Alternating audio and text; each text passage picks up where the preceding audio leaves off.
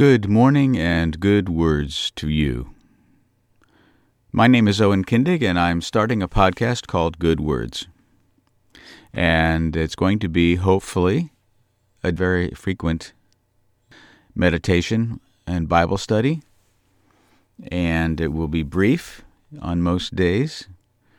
And it will be, hopefully, pithy and not given to too many flights of fancy, but just simple study of the Bible, reflection upon what it means, trying to apply it practically to everyday life, trying to look into the future as promised in the Bible, taking comfort in the promises that I see in the Bible for all mankind, not just for those lucky few who are aware of God's Word and the people of God and His Son at this time. But hopefully it will be a comfort to anyone from any denomination and any Christian background. It also will be encouraging and appreciative to the Jewish people and recognizing their separate and distinct part of God's plan and a part of the blessings of the world in the future, as well as a great blessing to the world now through their technology and their medicine and their ecological exploits and their robust democracy that they have going actively in the Middle East. So it will be wide reflecting and hopefully useful to anyone who thinks the Bible might be interesting and might be of help. We'll be respectful towards those who do not agree, to those who do not believe in a God.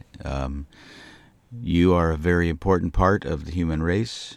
Those of you who are atheists or agnostics, you are the ones who make us all think more deeply and call attention to the sins and weaknesses of our historic Christian heritage. And for that, you are very valuable and your opinions are respected. And the skepticism that you model is important and an important way of thinking for Christians. We need to be skeptical. We need to test and prove what we think. And so I will be reflecting upon and talking about in this podcast. It'll be mostly a solo podcast, not many interviews, but I will be mindful of the contributions of people from every perspective, including those who oppose Christianity or those who simply are taking a wait-and-see attitude and have seen firsthand, perhaps, the sins and dangerous exploits of the Christian larger community. So, with that said, I'd like to start with just a meditation about one passage in the book of Psalms. It's probably my favorite psalm, but I have a lot of favorites, so don't hold me to it. It's Psalm number 15. It's a Psalm of David. O Lord, who shall sojourn in your tent? Who shall dwell on your holy hill? He who walks blamelessly and does what is right, and speaks truth in his heart, who does not slander with his tongue and does no evil to his neighbor, nor takes up a reproach against his friend, in whose eyes a vile person is despised, but who honors those who fear the Lord, who swears to his own hurt and does not change, who does not put out his money at interest and does not take a bribe against the innocent. He who does these things shall never be moved. In this episode, I'm going to talk a little bit about 5 things that I see in that passage. This is going to be a fairly brief one, and at the end I'm going to append a talk that I gave that I just discovered in organizing my stash of old stuff. And it's a talk about virtue or manliness, as the King James uses the word. But it really is for all people. It's not a thing about macho behavior. It's a thing about what a good, strong human being does, how they live. And in that message that I gave 20 years ago, I saw 5 things, and I still see those same 5 things in this passage. And those 5 things are what I call the 5 R's of virtue: righteousness, responsibility, resolve or resoluteness, and resilience, and results. Those 5 things, I think, are exemplified in this passage. Righteousness is right off the get-go. Who shall dwell on your holy hill? He who walks blamelessly and does what is right and speaks truth in his heart, who does not slander with his tongue, nor does evil to his neighbor. Those are all examples of the actions and manner of life of a person who is righteous. And if the person is not righteous, then any of the other virtues or parts of virtue, such as responsibility and resolve and resilience and the results that are gotten through consistent behavior, all of those things could be tainted or damaged severely if the person is not at their core righteous, as the Bible defines righteousness. So, in getting the setting of this, we have to look at the first verse, and it says, O Lord, who shall sojourn in your tent? It's the same word that's translated tabernacle in the King James.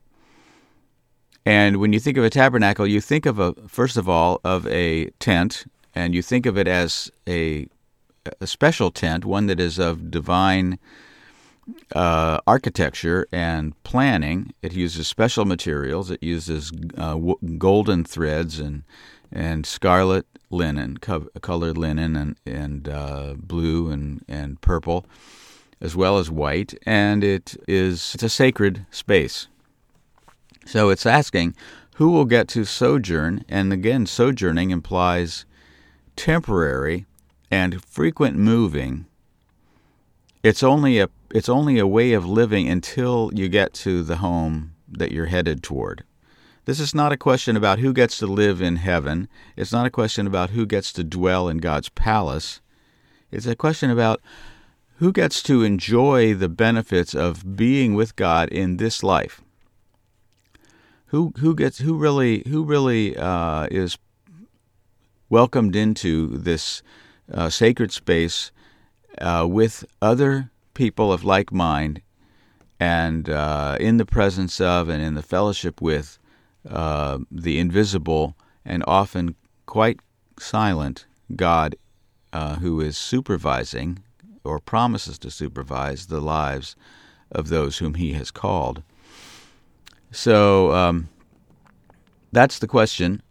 Who belongs in the family and the fellowship of God at this time and among God's people? And it says, he who walks blamelessly and does what is right and speaks truth in his heart. That right there is an opportunity for a whole sermon, especially in these days, the part about speaking the truth in our heart. Being able to recognize what is true is just not a gimme. It's not a foregone conclusion. We have, in our day, it seems like a concerted and I would say even perverted effort to convince one another of falsehoods, things that cannot be verified, things that do not make sense, and that do cause real damage to people. And I'll leave it to you to decide how this fits and applies in your life. But in my opinion, this is the besetting sin of the hour right now, and that is the inability to face facts and see what is true. When a person has those qualities of being a truth teller and a truth believer, a person who does the right thing and who pays attention to the wisdom literature of the world to try to understand what is right and what should be done, that's the kind of person who is capable of walking or living blamelessly. In the third verse it says, who does not slander with his tongue and does no evil to his neighbor. Slander, of course, it's the 9th of the 10 commandments, right? Bear false witness. Some Hebrew translations say bear malicious witness. Some imply that this is in courts of law, that telling the truth in a court of law as well. So in other words, no perjurer. Taking up a false report against another, especially with the intent to do injury, is one of the marks of a really bad person. And so this is saying, we can't be that way if we want to be part of the righteous, and if we want to face our responsibilities as people. We have to tell the truth, even when it hurts us. The ESV, English Standard Version Bible that I'm reading from, says that nor takes up a reproach against his friend. And so there it's talking about loyalty. It's talking about being kind and not fickle in one's relationships with one's friends, loyalty to one's friends. Then in verse 4 it says, in whose eyes a vile person is despised, but who honors those who fear the Lord. That's an interesting juxtaposition of two ideas. The response of the righteous person in this passage towards a vile person is to, in their eyes, in other words, in the way they see them, the way they think of them, they despise a person who is vile, a person who is villainous, who is doing bad things or hurting others. But it doesn't say that he says nasty stuff to the person. It doesn't say that he attempts to go out as a vigilante against the person. It just says that in his eyes that person is despised. He recognizes, that's villainy. I want to avoid that in my life. But it says who honors those who fear the Lord. So now we're talking about something that's more public.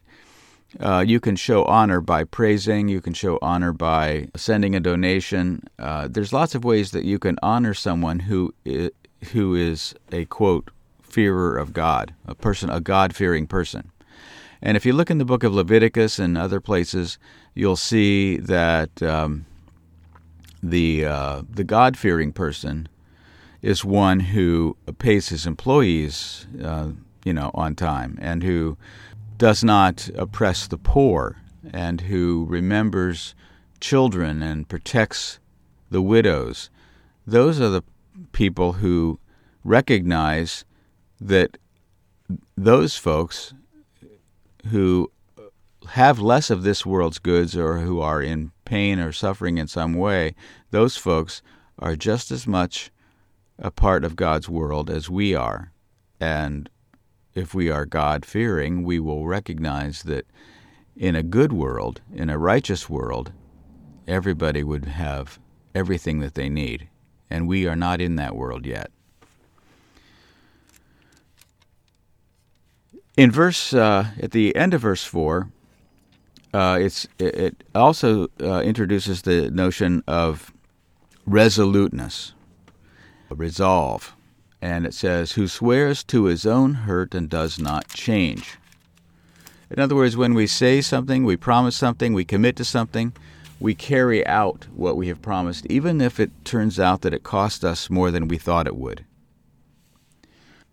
And then when we look at the last verse of the section, it says, who does not put out his money at interest and does not take a bribe against the innocent.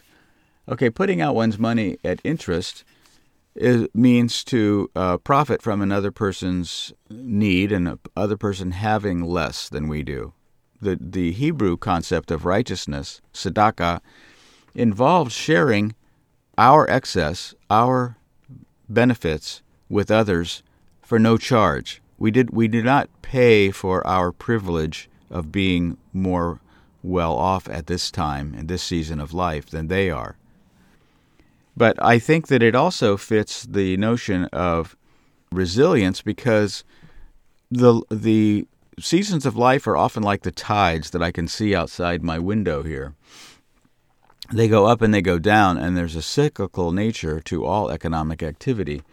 And so resilience is the ability to prosper at high tide as well as low tide, the ability to do good things over a long period of time and live well within one's means so that we can weather the storms and handle the slow times and the difficulties of life, the times when we might be sick, or the times when we might have responsibilities that are wearing us down, breaking us down.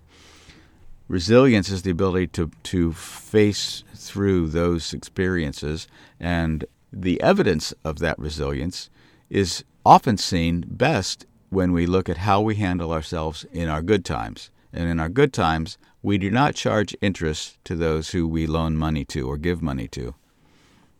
We don't take advantage. We don't make them pay us for being good to them. And that is the same notion as in the second half of that Hebrew couplet when it says, "and does not take a bribe against the innocent." That's the same notion. A bribe is basically a gift that someone gives you to do what they want you to do. Or you might say it's a gift that is designed to cloud your judgment and make you do something that you shouldn't do.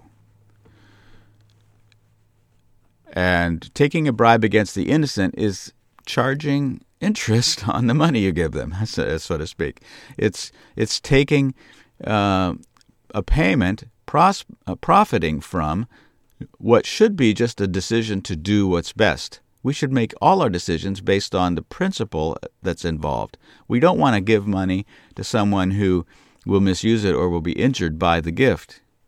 Nor do we want to withhold money from someone that we could help who would benefit from the gift. And those are principles that have to be weighed soberly and clear-headedly. And then it says, "He who does these things will never be moved," and that is results. The results of doing all of the things that are described in the chapter are not necessarily material prosperity, but stability and a certain gravitas in one's life. And that's, I think, what he says when he says, "Thee will never be moved." How can somebody never be moved? Only if the God of the universe has made them put them in a stable position. That's the only way that anybody could never be moved. Otherwise, we are like the grass. We are like the flowers that fade all the time.